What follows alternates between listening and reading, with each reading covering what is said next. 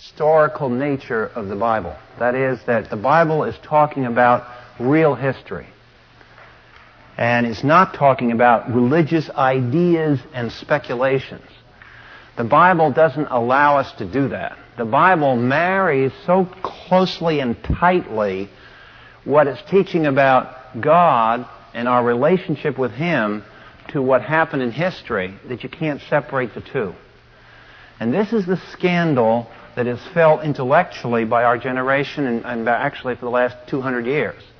The scandal is that you can't have your biblical faith without your inerrant Bible. You can't come in as a cafeteria and pick and choose what you want out of the Bible, because the Bible won't let you do that. The Bible roots ideas about God, salvation, and sin to what went on in history and what the Bible reports.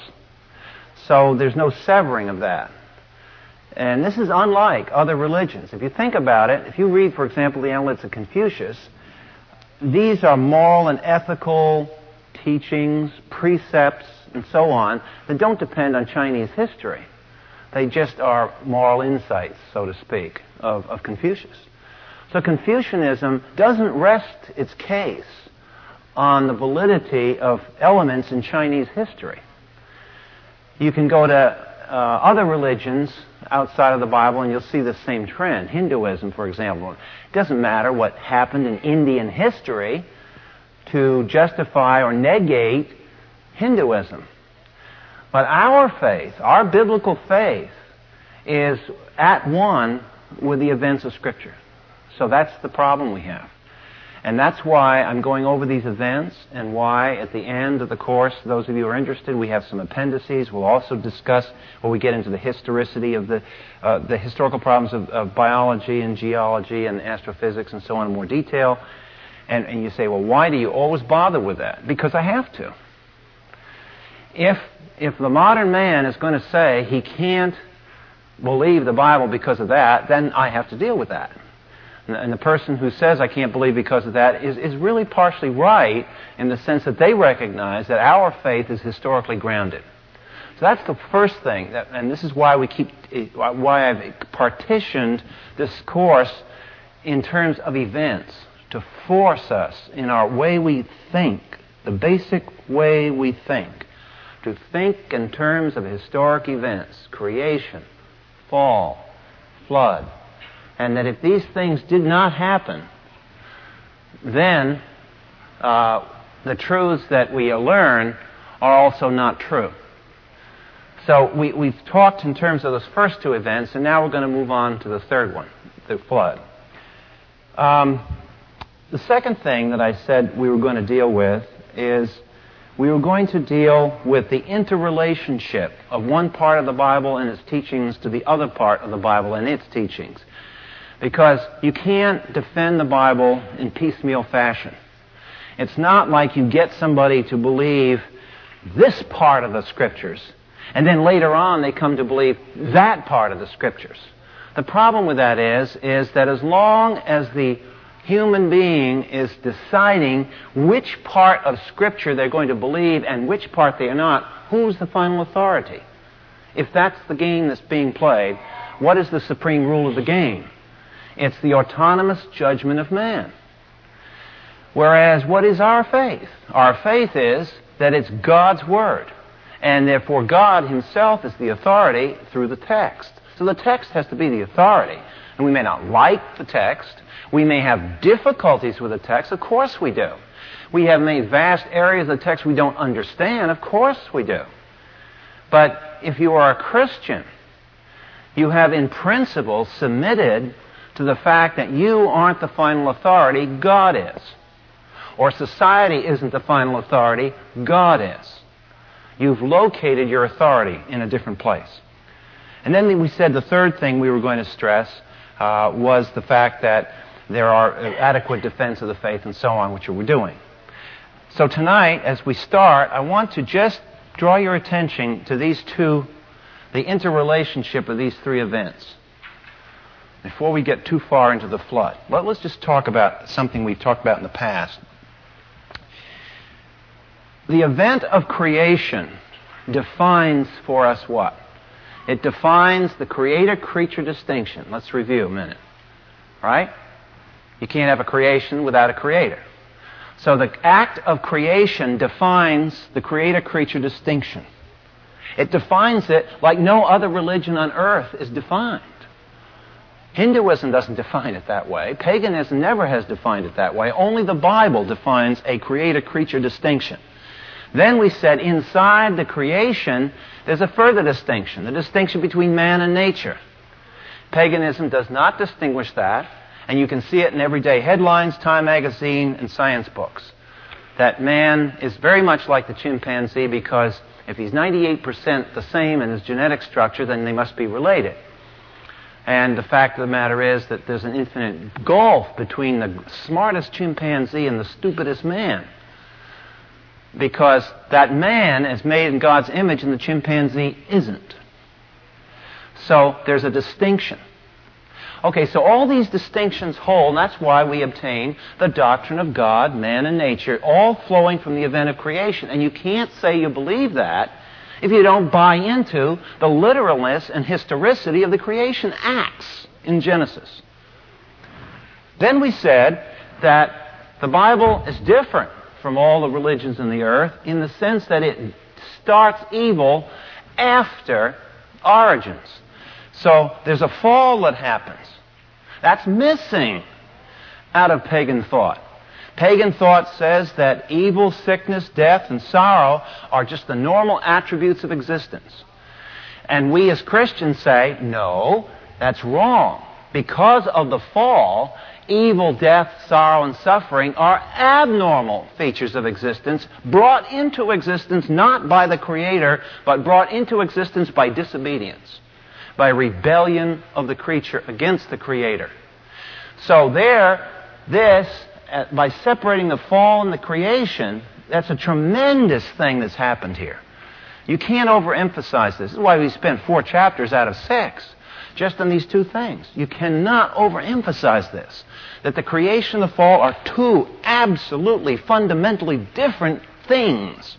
And what that distinction causes is an awesome responsibility that falls upon the creature's shoulders for creating evil. Now, if that's the case, we move now to the third issue, the flood. The flood in the Bible is universally picked up in the pages of the New Testament as a mirror of what? When you think of Jesus and the apostles talking about Noah's flood, in what context are Jesus and the apostles inevitably talking about the flood? Talking in terms of the second advent of Jesus Christ. That's what the flood is being used for in the New Testament, as a picture of that which is yet coming, the future and culminating act of history. A cosmic catastrophe is coming.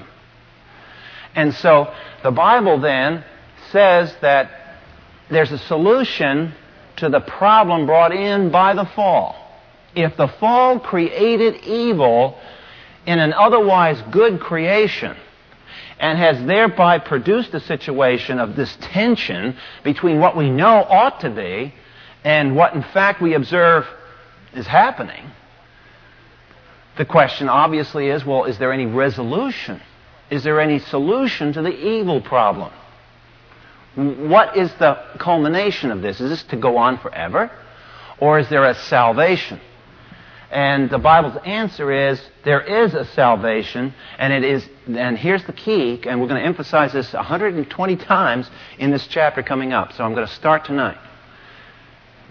The biblical view of salvation is an intrusion by the Creator again into the cosmos. It's nothing less than that. The fall was something we did.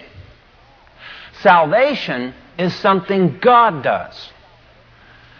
And the reason that God has to do this is because we have blown it. There is no way that man can undo the results of the fall.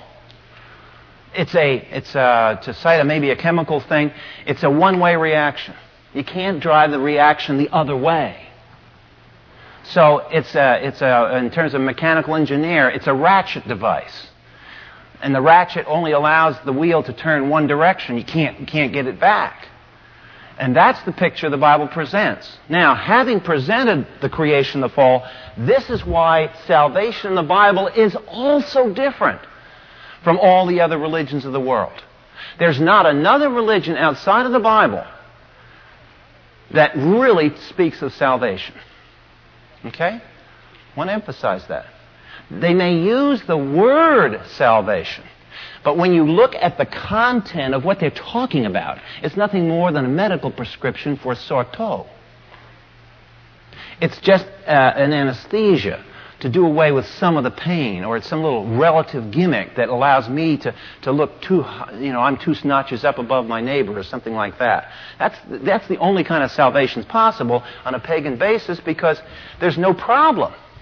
You see, the creation, the fall define the problem. And the salvation is the answer to the problem. So the nature of salvation in the Bible is predetermined by the problem that you're to be saved from. And that's why these 3 acts go together. And that's why you can't take a part of the Bible and talk about it without taking all of the Bible and talking about it. It all fits together. You get the wrong diagnosis and you'll always get the wrong prognosis. If you misdiagnose the disease, you can't heal it. So the nature of salvation in Scripture is a radical one. And it's radical precisely because of what caused the problem that needed saving from. So let's turn in the handout to page 71. And I want to turn to Genesis chapter 6, if you will, please.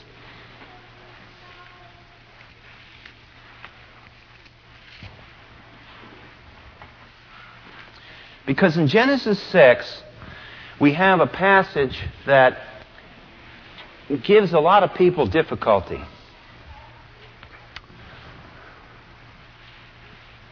I won't go into the angels and the men and all that, but I want to go into one that is even more profound difficulty than that situation, is verses 5 and 6. Genesis chapter 6, verses 5 and 6. The Lord saw the wickedness of man was great on the earth.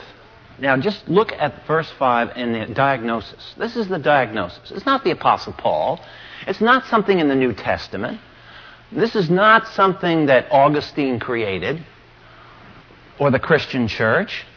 Verse 5 has been around for centuries before the Christian church. It's been centuries before the Apostle Paul. This is not a Pauline speculation and this horrible New Testament apostle and he and Calvin and Augustine always kept talking about the badness of man. Wait a minute. Look at verse 5. Can you get any worse than that? That's a diagnosis and a description of the human race. That every intent of the thoughts of his heart was only evil continually. Now tell me that Augustine and Paul and Calvin are worse than that. See, they didn't start that.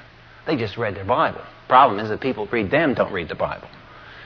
Then in verse 6, notice the personal action. And the Lord was sorry he made man on the earth, and it grieved him in his heart. I will blot out man whom I've created from the face of the land, from man to animals to creeping things and to birds of the sky. I am sorry I have made them. Now that's the personal nature. Remember we said, what distinguishes paganism from biblical religion? In paganism, remember what we said? In paganism, there's no ultimate person. Paganism only has this impersonal principle. Paganism starts off in the beginning was gas. The biblical view, in the beginning was God. So there's a person behind it all. And a person, though he is infinite and personal, he is still personal. And that means he has similarities with us. We get mad. God gets mad. And this is in anger of the Lord here. He reacts. He gets mad. And he is mad here. And he is grieved in his heart over his workmanship. I made this universe and look what has happened to it. Small scale version of it is a woman who cleans the house. And you spend all day long cleaning the house, and what comes through the front door? and you get mad. You have created this thing, and look what happened to it. That's a very tiny example of what God thought when He created the universe, and look what happened to it. See, you can't cause a flood. He can. Okay. What happens now is that we are going to introduce two words. This is a word pair that go together. Get down these two words, because in the Bible, it's important you always see these two words hooked together. One is the word judgment. The second is the word salvation. You cannot in Scripture have one without also having the other. And the flood is an example. People are saved, but they are saved precisely because God judges evil. Get hold of that idea. The salvation in Scripture is a salvation caused by a judgment. So the two hinge together. Now, this Genesis narrative, I said, has given people a hard time because it's talking about a flood, that God did this, He causes global flood and so forth and so on, and can we really believe this?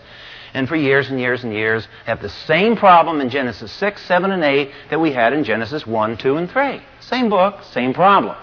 And when we went through Genesis 1, 2, and 3, did we say? We said there are three approaches that you can take. Right? What was the first one?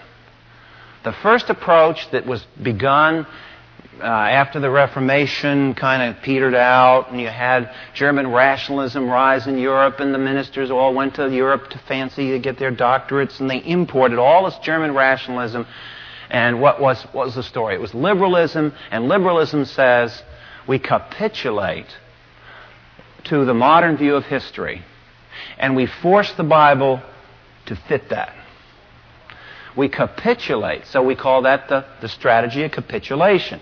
We try to hold on with our fingernails a few goodies out of the Scripture, but basically what we've done is we've become traitors and we have given away the house. We have given away completely the Scripture. That's the strategy of capitulation and compromise.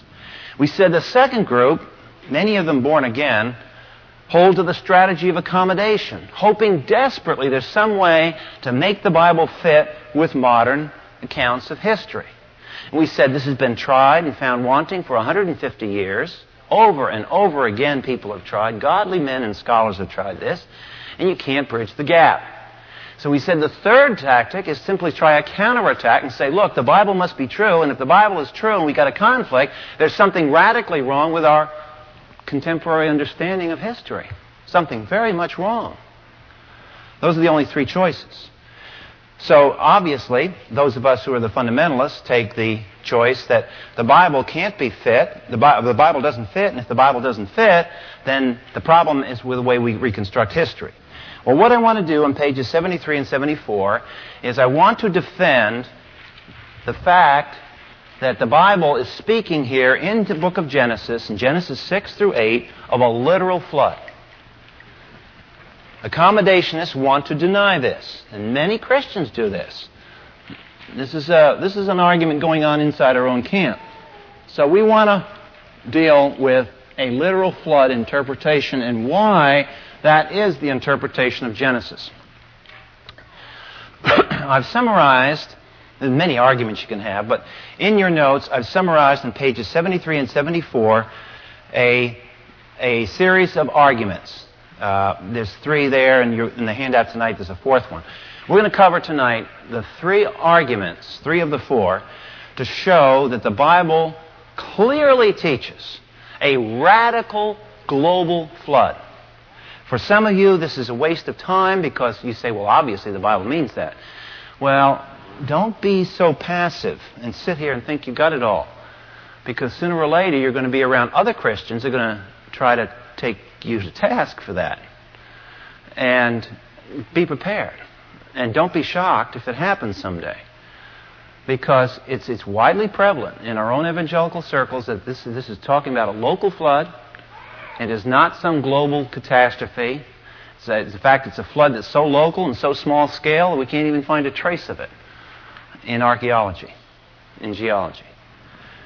So what we want to do is demonstrate this by turning to Genesis 7, verse 19. And the first argument we're going to deal with is what we call the depth-time argument.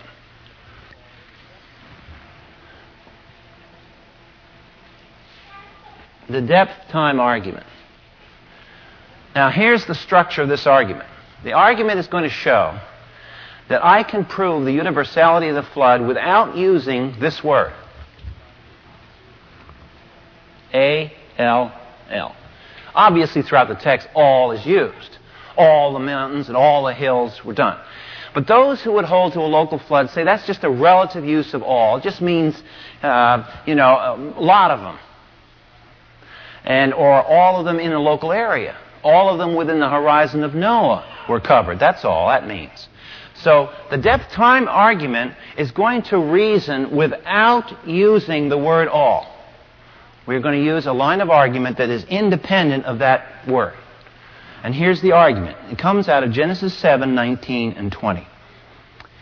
The water describing, this is an observation now, okay? This is an observation of what was going on during that awful flood. It says, the water prevailed more and more upon the earth so that all the high mountains everywhere under the heavens were covered. The water prevailed 15 cubits higher and the mountains were covered. Now, we're going to ignore all the universal statements there, and we're just going to look at one statement, the depth. It says 15 cubits. Notice that? 15 cubits. All right, 15 cubits. And a conversion factor for a cubit is roughly 1.5. So we take 15, half of that's 22 or 23, say roughly 22 feet.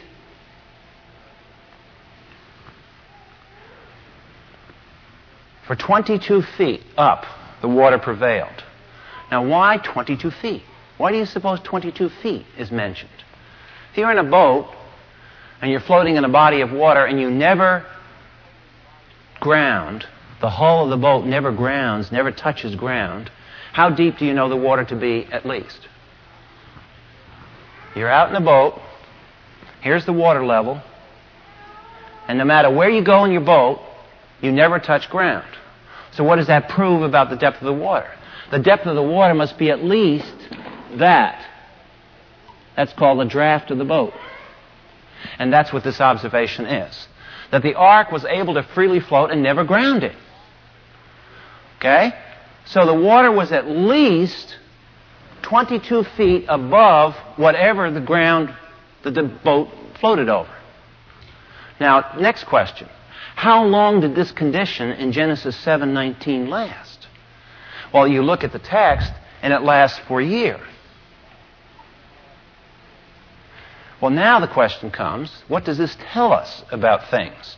Let's see if we can reason together based on just those two observations, that the boat never grounds with a draft of 22 feet for a year and floats all over the place. Well, let's see. Let's go to the Middle East and look at a map. Here's modern map, so just place where we're talking. Here's Iraq, Baghdad. Here's the Persian Gulf. Here's Iran. There is the Euphrates River. There is the Tigris River, reputed by the local people. We don't, but they do. Reputed by the local people to be the site of this local flood of Noah's. Okay? So let's grant them that premise, that somehow this was just a river flood that occurred here in Iraq. Now, somewhere in this thing, the ark is for 1 year floating around and never grounds. All right, the next question, obviously, is, I wonder how high the hills are in that area. So we go to a contour chart. And we say, let's look at what some of the hills, the high hills are. Now, these contours give us the height above sea level. This is the 1,000-foot contour. Notice, halfway up the Tigris-Euphrates Valley, the valley's 1,000 feet above sea level. And in this area, there are hills and mountains 400 or 500 feet above the valley floor. Minimum. So if the boat's floating around and never grounds on any hill for 1 year, we're 1,000 feet above sea level to start with, and the hills are 400 to 500 feet. Now we've got a little problem of having at least 400 or 500 feet of water, don't we? 400 or 500 feet of water in the Tigris-Euphrates Valley for 1 year. That's an interesting kind of flood. And what's further interesting is, what's the natural drainage pattern in this valley? From northwest to southeast. Where did the ark ground? Northwest. So not only do we have the spectacle of somehow keeping 1,000 feet of water for 1 year suspended in this valley, we've got the ark floating in the wrong direction. Instead of going down the river, it's going up the river and grounds up there. Now, what I've just shown you is why you cannot accommodate the Scripture to what science is telling us happened in history here. One of the two of them, or both of them, are in bad shape. So that's why we have to rethink this whole thing, and that's what we're pressing to do. If you look on page 73, just before 2, the second argument, that paragraph, notice something else. Next, we come to the term under all the heavens. A check of occurrences of this phrase elsewhere, and there are all the references, you can find them for yourself in a concordance, shows it never refers to an area small and several hundred miles wide. Given such a minimum area, where in the Middle East can one place the flood without including at least some points of land several thousand feet above sea level? And if these points must be covered for many months, the flood must have been global. Thus, the details of the text directly imply a global flood, regardless of the usage of the term all. I don't need to make all to still define the flood as global. All right, so that's one major argument. That was an argument, by the way, introduced in 1961 by Morris and Whitcomb in their book, The Genesis Flood. Now, another argument. If you'll turn in the Bible to Genesis chapter 7.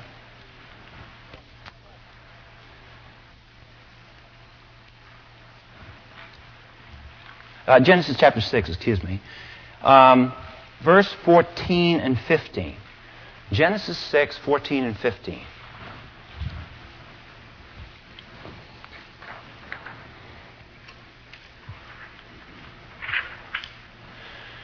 Where did the plan for the ark come from? Popular Science magazine? God revealed it to Noah. Now let's observe the dimensions of that ark. Verse 15. The length is 300 cubits. Multiply that 1.5. How many feet long is that ark?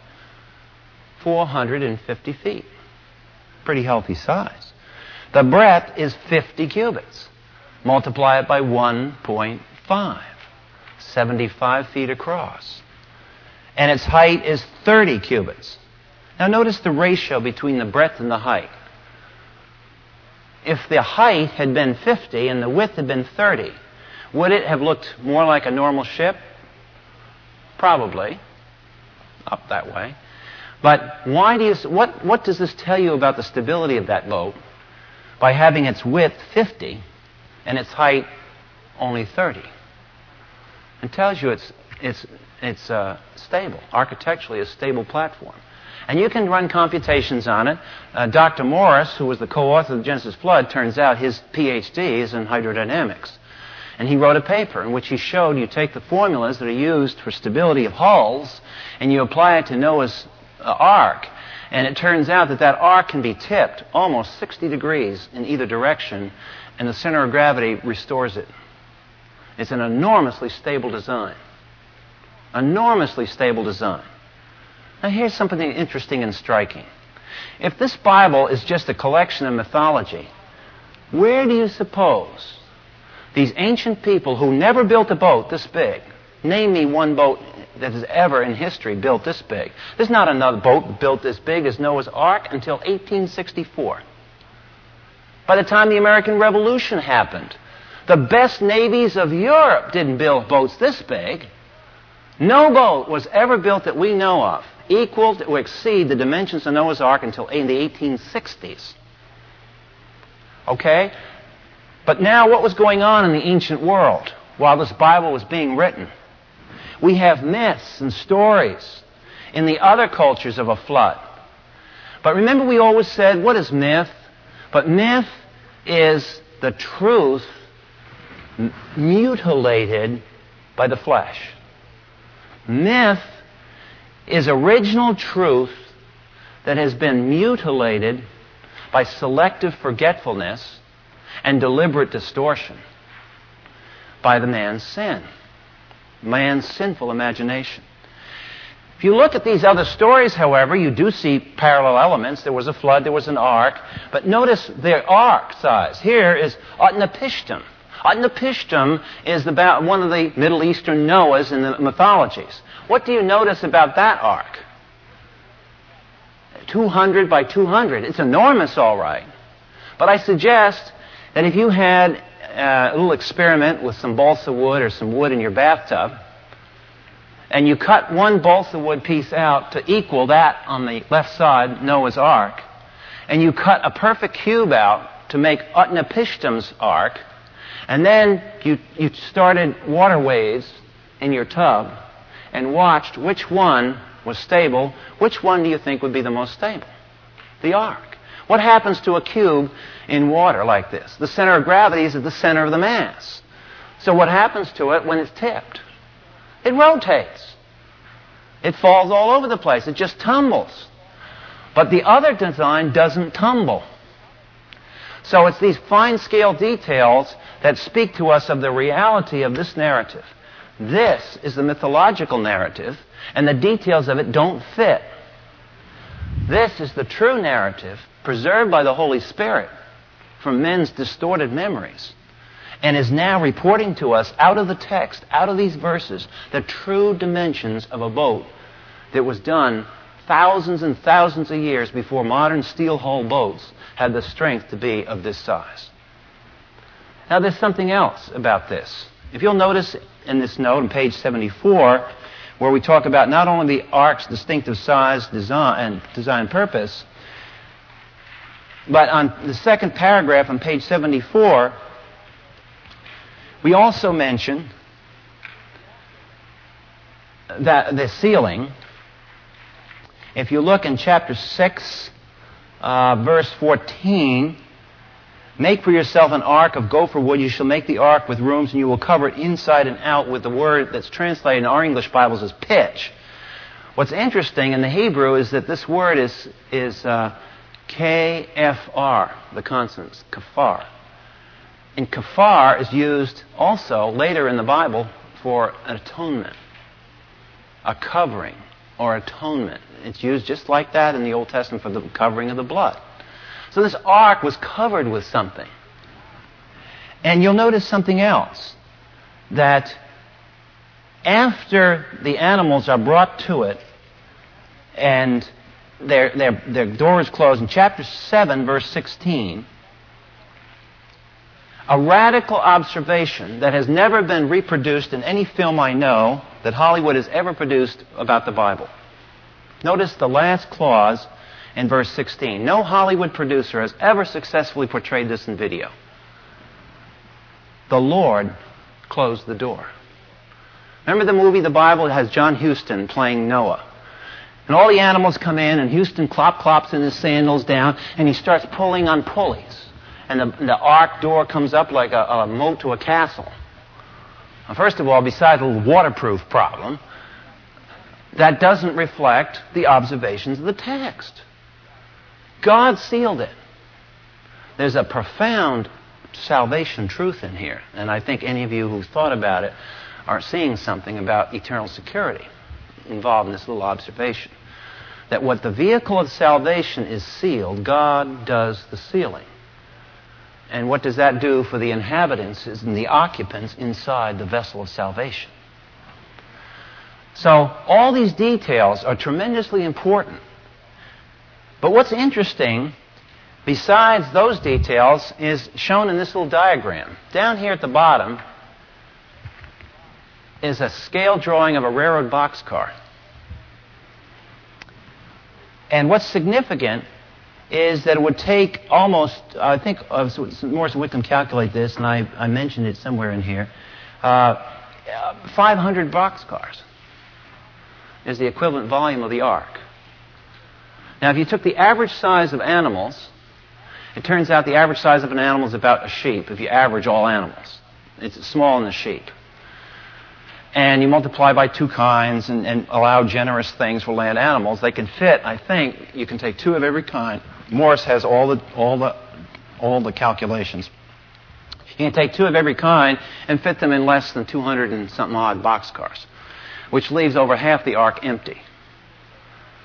And of course, people have railed about, Noah and the eight family couldn't handle the manure. They couldn't do the feeding. I mean, this was a menagerie not on wheels. It was a menagerie on a boat. What happened to this? There's a new book out where a guy has studied this exact problem for 10 years. And it's just been published by the Institute of Creation Research. I suggest that to you. I can get the title for you later. But he goes into the whole theories of whether the animals were in a semi-hibernating state during this process or whatever.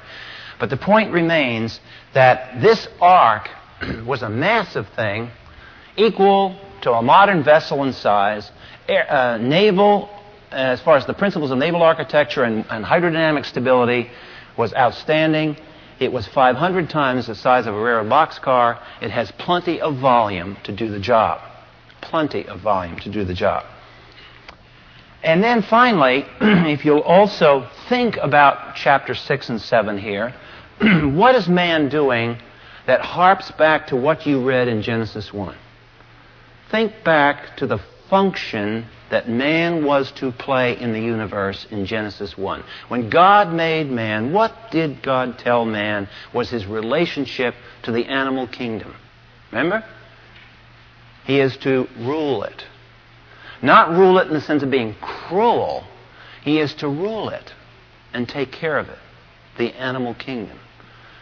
Who is the agent who saves the gene pool for the new world? Man.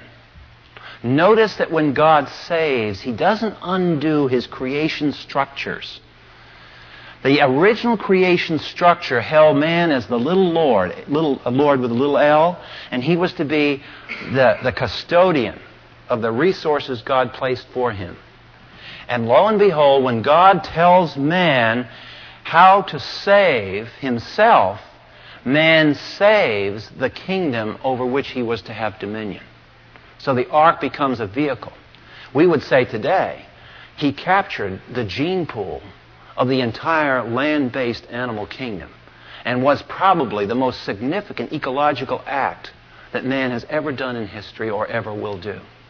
Noah and his family of 7 people plus himself did the greatest ecological service that has ever been done in history. You will never hear this spoken of course, in your local Earth Day.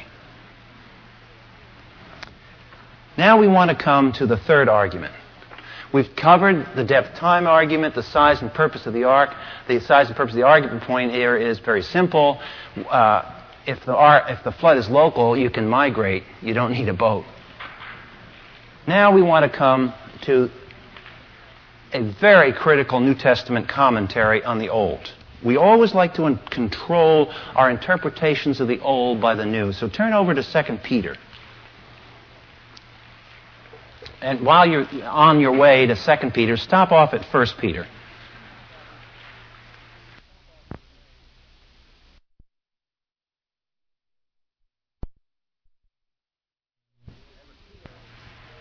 Remember, Peter was there when the Lord Jesus Christ drew the analogy between the flood and the coming Advent. Peter must have been so impressed by the words of the Lord that he dwelled on this, and the Holy Spirit opened his heart to see some of these truths. And so in 1 Peter chapter 3, verse 20, he speaks of the flood. This is, again, pay attention to the New Testament, how the New Testament handles the Old Testament. And you'll see he's speaking about Jesus Christ going, a very difficult passage, by the way, in verse 19, where Jesus went to preach to the spirits in prison. Very difficult passage. who once were disobedient, when the patience of God kept waiting in the days of Noah during the construction of the ark, in which a few, that is 8 persons, were brought safely through the water. Now, do you suppose Peter had a literal view of Genesis 6, 7, and 8? It certainly looks that way. So if Peter didn't have a problem with a literal interpretation, what's our problem? Now notice in verse 21, and corresponding to that, baptism now saves you through the resurrection of Jesus Christ. And of course, baptism is associated with water, and we suggest, there's a faint suggestion, that this flood episode is the first baptism in history. It becomes sort of an archetypical model of baptism.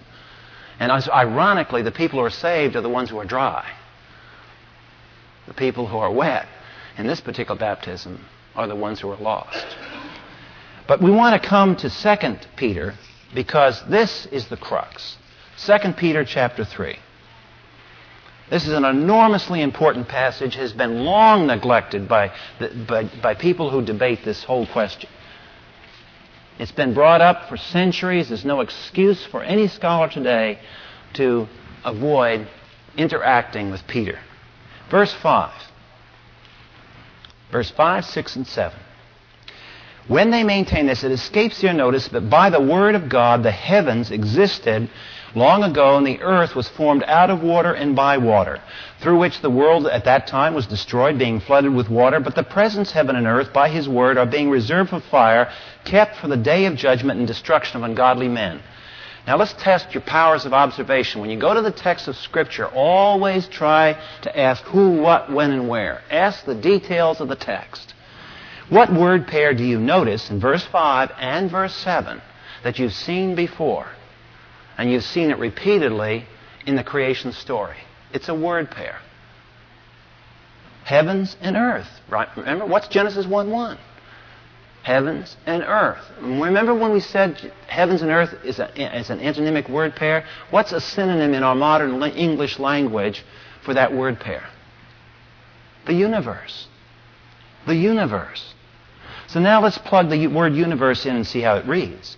For this they maintain this, it escapes their notice that by the word of God, the universe that existed long ago was formed out of water and by water. Talk about making this flood cosmic. And then in verse 7, but the present universe by his word is being reserved for fire. Now you see, what the dynamics of this is that in verse, let's diagram this out. Verse 5, verse 6, verse 7. You have a word pair here, H and E, word pair in verse 7, H and E. This word pair refers to something that then was. This H and E, something that now is. Now just that observation alone should clue you to the fact that far from taking and minimizing that flood in Genesis 6 to 7, what is Peter doing?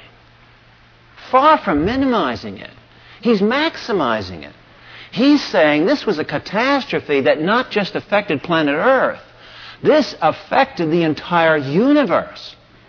It's an enormously important passage here. This is an apocalyptic, cosmic extension of that Genesis story in 6, 7, and 8. For Peter would never dream of this thing as a small local flood. He dreamed of this on a cosmic scale. This was a total eclipse. And you want to understand this because as we go further on into this great story of salvation, remember what we're dealing with, folks. This is the first picture of a saving God. So there's a magnificent strength and power here of the very word salvation. It's not something that's some little bathtub that ran over in Baghdad. This is going to be a massive cosmic intervention. All right, let's look at verse 6, sandwiched between verse 5 and verse 6. Verse 5 being the universe that then was, verse 7 the universe that is now. The world was destroyed. The entire world system. And the Greek word there is a cataclysm.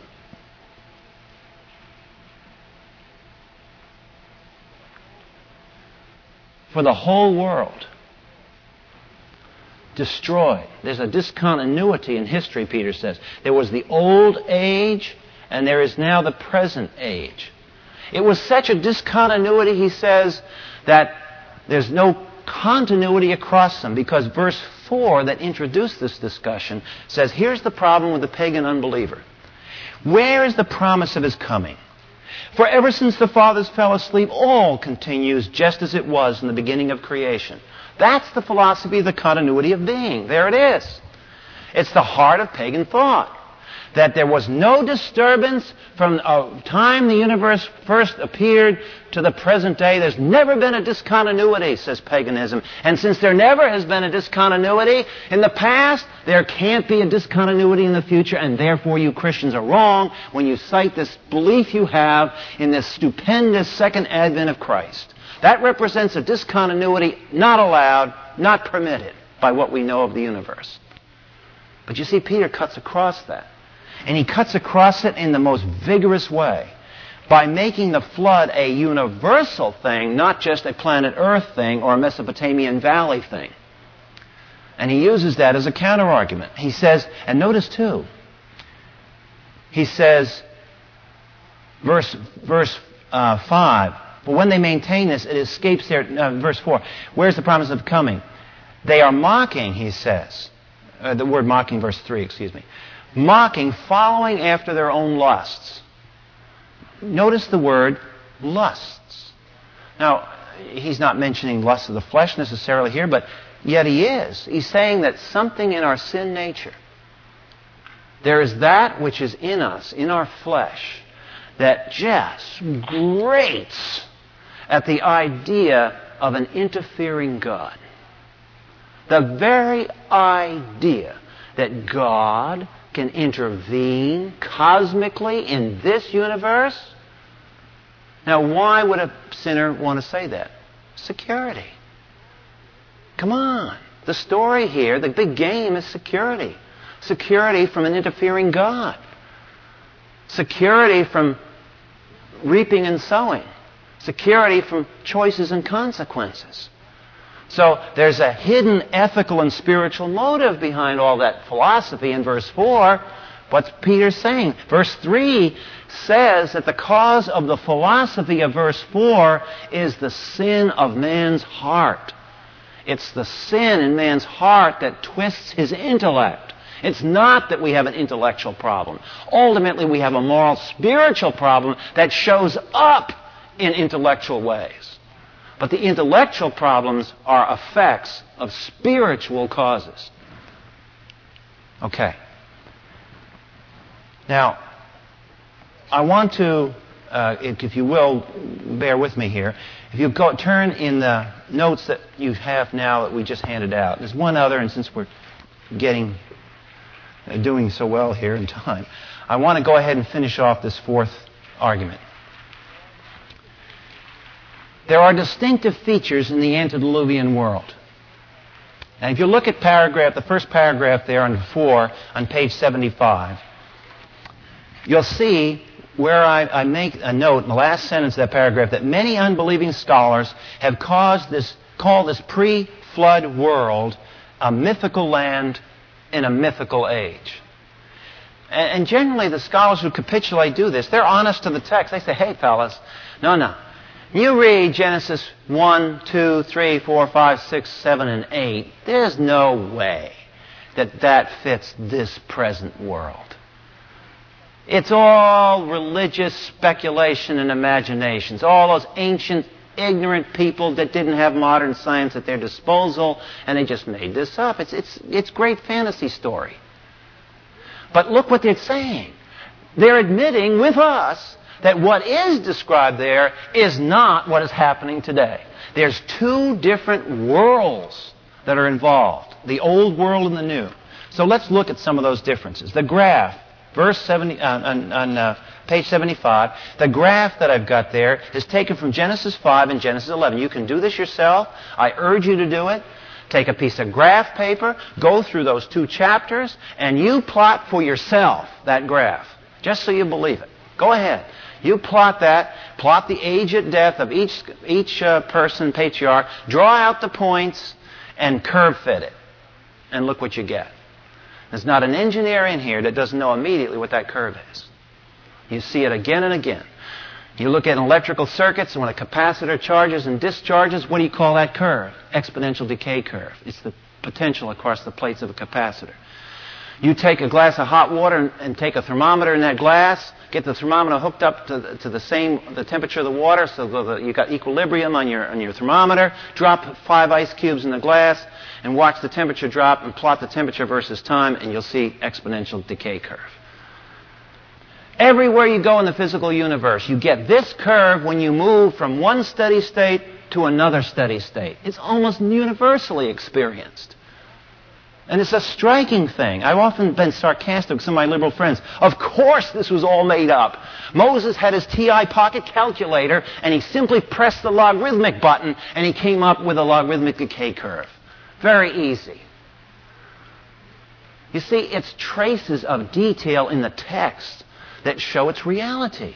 The Bible is reporting something tremendously important. And if you want to compare that curve with the curve that you get in mythologies, because, by the way, you can read mythologies, and they, too, speak of a long time golden age when men lived tens of thousands of years.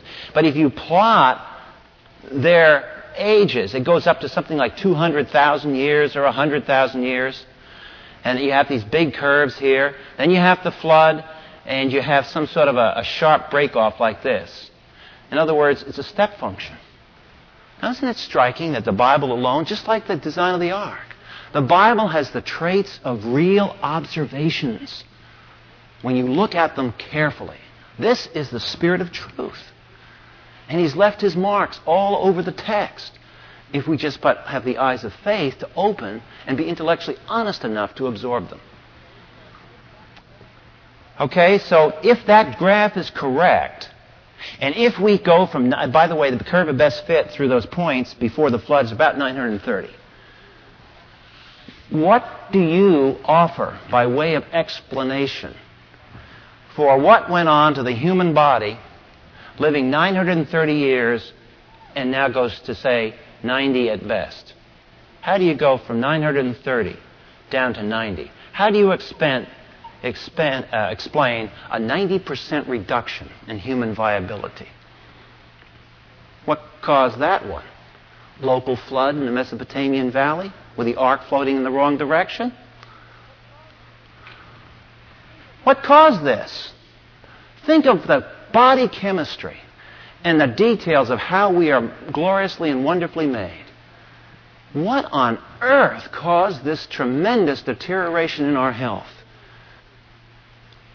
We're little pygmies compared to these people that lived in a glorious antediluvian world. They would look upon us and say, "What are you, sick?" It's amazing, these people. And next year when we get into the beginning of this history, and we start talking about the ancient East and the cradle of civilization, and we get into some mythologies, you'll see the implications. This was remembered. This was remembered in history and had a profound effect on how ancient history was written. But this strange, strange thing that happened, and what is enormously interesting, and I leave it for your imagination, but here's a puzzle for you to figure out. During this period of time right here after the flood, you would have had grandparents dying after their grandchildren by virtue of this curve. You can figure it out for yourself on that thing. Amazing thing begins to happen. The deterioration curve works such that grandchildren die before their grandparents, only for a time in history. There was only one period of human history this happened, during that transition zone. And it was so traumatic that its memories last forever in the myths of the world. The great gods and goddesses are remembered as human beings that sinned and that acted like people. They were these superhuman people of the Noah's generation that coexisted and co-lived on the face of this planet with other people who were born and who were mortal like we are. And to them, the generation of their parents and their grandparents, they were the gods and goddesses of the world, because they knew that they had powers of longevity that they have never had. This is a spawning ground. It's completely missed by students of history. And yet it's the explanation for all of these stories. Let's go a little bit further. On page 76, I continue with that fourth thing because I want to show you some more observations. Turn to Genesis 2. If you haven't been convinced yet that the Bible presents an utterly different universe before the flood than the present universe, watch this. In Genesis chapter 2, verse 8 and 9 speaks of Eden. Now, we always get our eyes on Adam and Eve and the serpent and so on. Don't do that tonight. I want you to focus as a map maker would focus. Tonight, you're a map maker. You're a cartographer. And you're trying to use the data of verse 7 and 8 and 9 to construct a map. You don't know what the continents look like in the ancient world. No guarantees. But for some area, it says there was a region called Eden. You'll notice that the text says God planted a garden in Eden. The garden is not Eden. The garden is in Eden, and I've drawn this out of shape here, should be. The garden was east in Eden. So there's the little garden. And there was the site of the first man and woman, wherever this place was on this planet before the flood. But there's some strange things about this garden, this Eden, because as you go down the verse 10 reports that a river flowed out of Eden to water the garden. And from there it divided. Now, you've read that verse. If you're a Christian for 10, 15 years, I'll bet you have read that verse dozens and dozens of times, and you never noticed that there's something very strange about that verse. Do you see what it is? Something's wrong about that verse. Something about that verse doesn't fit what we know about hydrodynamics. Let's look at the map. There's a river that flows out of Eden to water the garden. And what does it do after it leaves Eden? It divides. It divides into 4 rivers. Where do you ever see rivers dividing like that?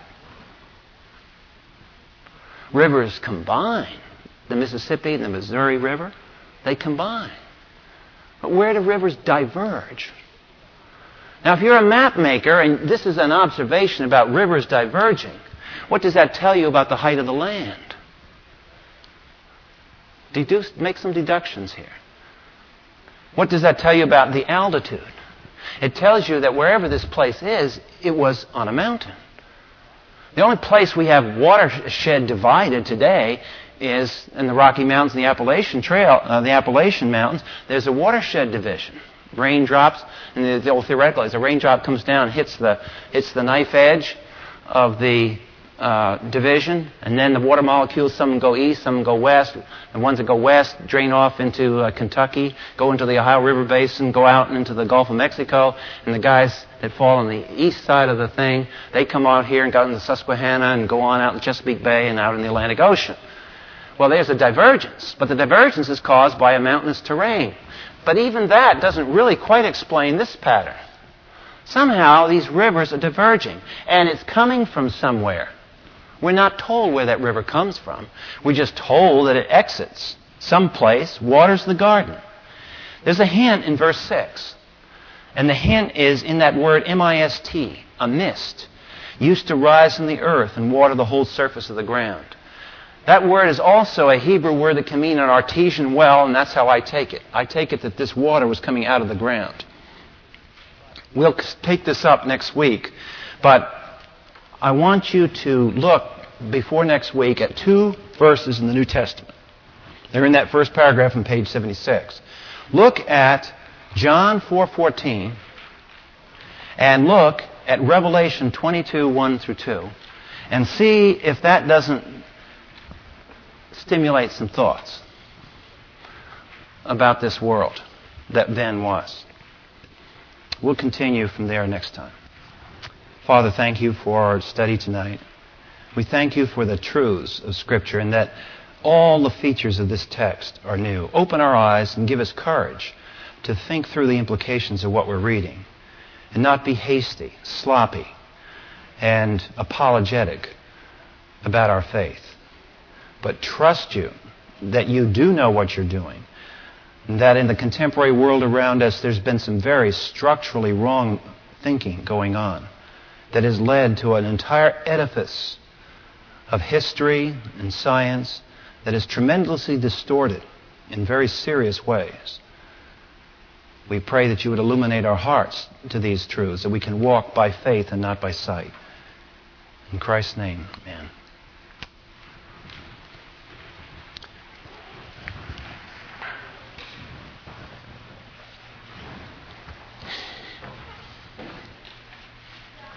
Yeah.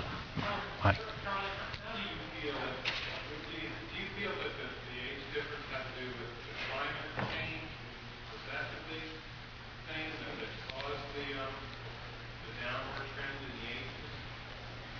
I don't know. I really don't know. There's been a lot of speculation. But because we really don't know the features of that world, I mean, we have such a small set of observations, it's pretty hard to tell what went on. The only hint that we have is that animals in the prehistoric era were all big. There are stories of dinosaurs existing the size of your collie dog well into the Middle Ages. And obviously, what these grandiose animals that weighed tons are only weighing hundreds of pounds after the flood. Well, how come? Something, whatever it was that deteriorated the human body, also deteriorated animal bodies. And that's why in the fossil strata, the old animals of bygone era are rather enormous and must have had enormous consumption of food. And you can imagine there must have been a luxuriant creation to supply them with food.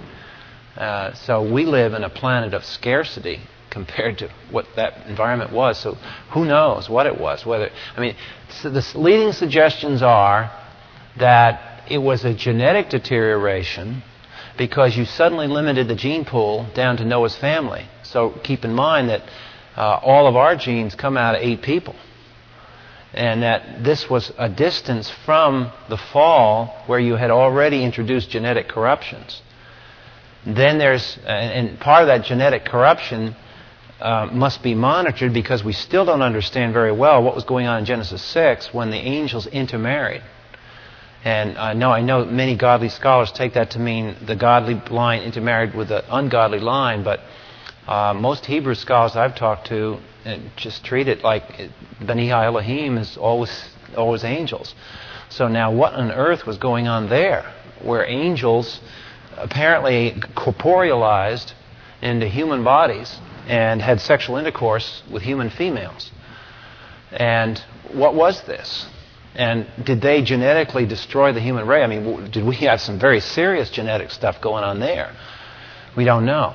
But the genetic argument is that the gene pool was pinched down to only 8. So whatever defects were inherited through Noah's sons and their wives was just simply propagated to all of us. Another argument is the diet. That in the Bible, we'll get into that later in the Noahic covenant, we are now to be carnivorous. And there was a vegetarian diet prior to the flood. And it's a carnivorous diet today. And of course, the health people say that, gee, we should eat less meat. But yet God commands that we eat meat. And I think there's reasons for that also. But the point is that there's a diet, there's a genetic pool, there's been I've seen a theory of hyperbaric pressure where they've been doing experiments with healing of people after surgery, and they put them in a tank and increase pressure so that they're down, say, equivalent, hundreds of feet underwater, but not underwater. You're just under air. But you increase the pressure, and for some reason the body heals phenomenally well under high pressure. And keep the oxygen ratios the same and so on. And so the body responds to that. So maybe there was something to do with higher pressure. But these are all just speculations. But all we have is that fact. And to me, that was one of the most powerful things when I was a new Christian, because I was always was studying math and science at the time, and I started working that curve, and I thought, wow, this is real. This isn't a story. This is real data. That's the kind of stuff you see in a laboratory. And it was remarkable, because then I would go read the critics of the Bible, and they would yak endlessly about the mythologies and this and that and so on. Not one of them ever interacted with that. I haven't seen one person outside of creationists talk about that curve. Not one. They just avoid it like a hot potato. And I think it's a signal. It's a graphic signal inside the text itself that this is real data God's Holy Spirit's telling us. So it was awesome. And I think if you can't conceive of any physical force that caused us a 90% deterioration without saying that there must have been other things going on in the environment at the same time. I mean, if you're going to talk about diet, you're going to blame it on hyperpressure, you're going to blame it on something, you've automatically implicated the environment. So there was something in the environment that happened radically different too at that time. But that's a major observation on the flood narrative. And it's hard to write that off as mythology. Very difficult.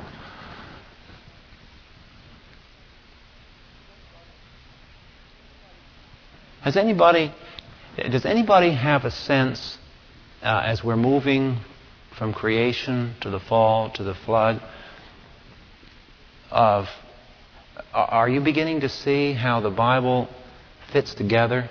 That you can't isolate, your whole view of salvation is contingent on the creation. You begin to see why, as a Christian, you have to think holistically. You have to think of the Bible from Genesis to Revelation. You can't talk just about a piece without talking about all of it.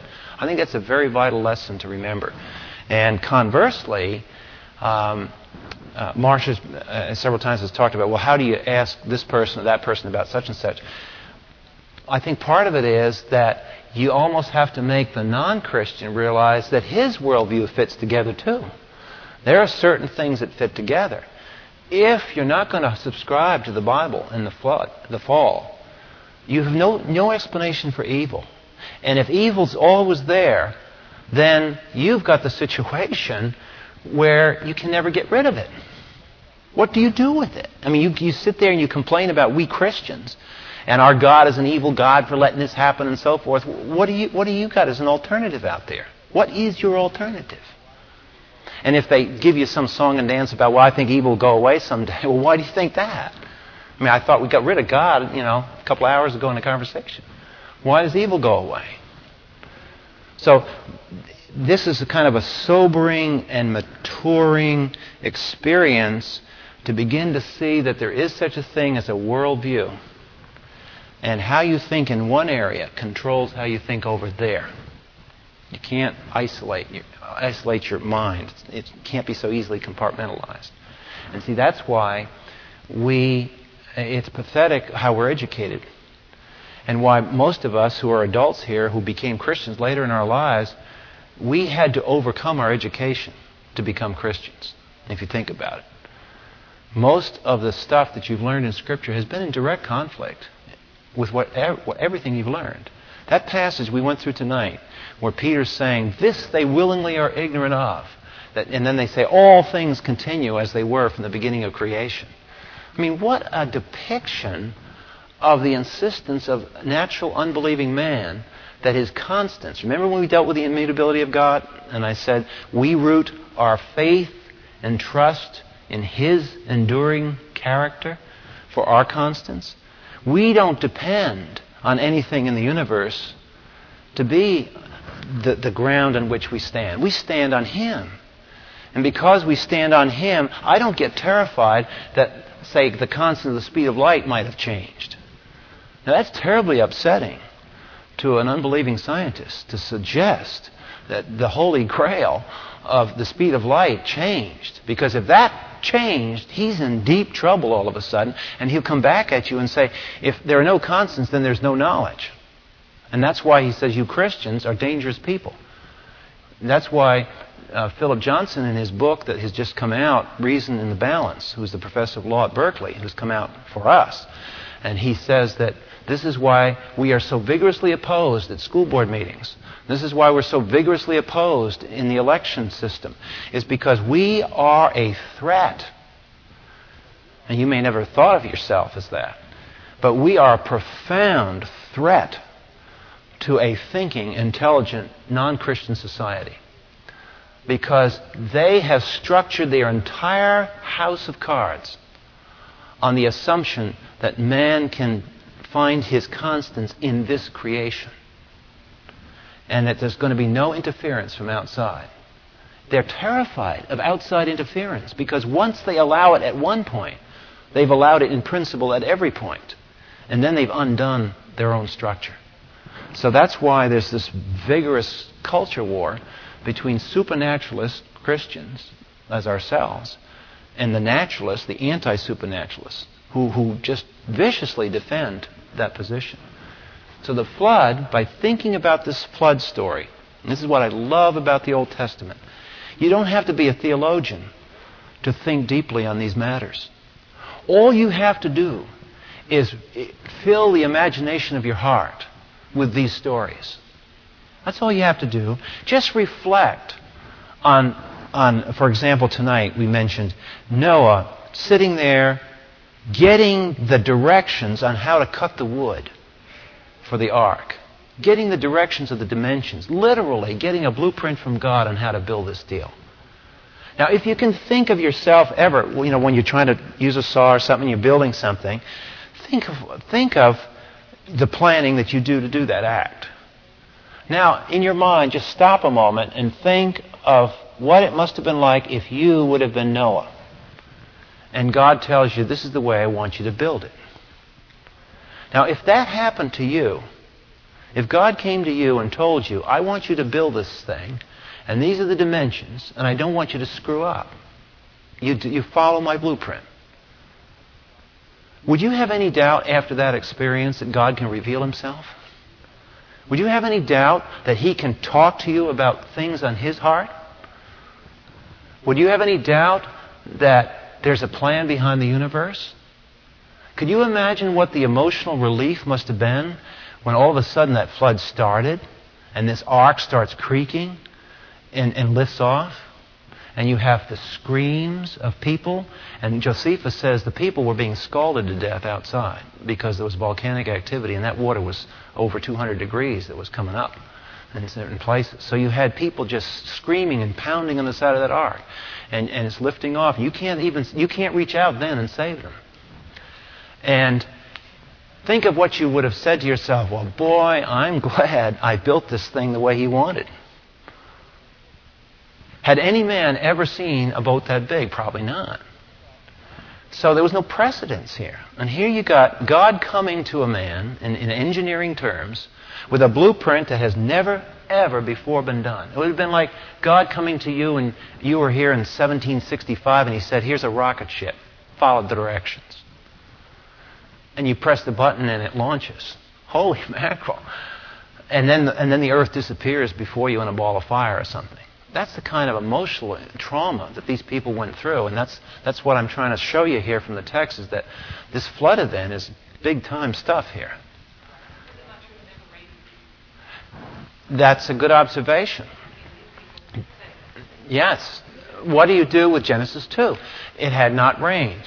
Now, some of the accommodations say, well, that means just locally in the Garden of Eden it didn't rain.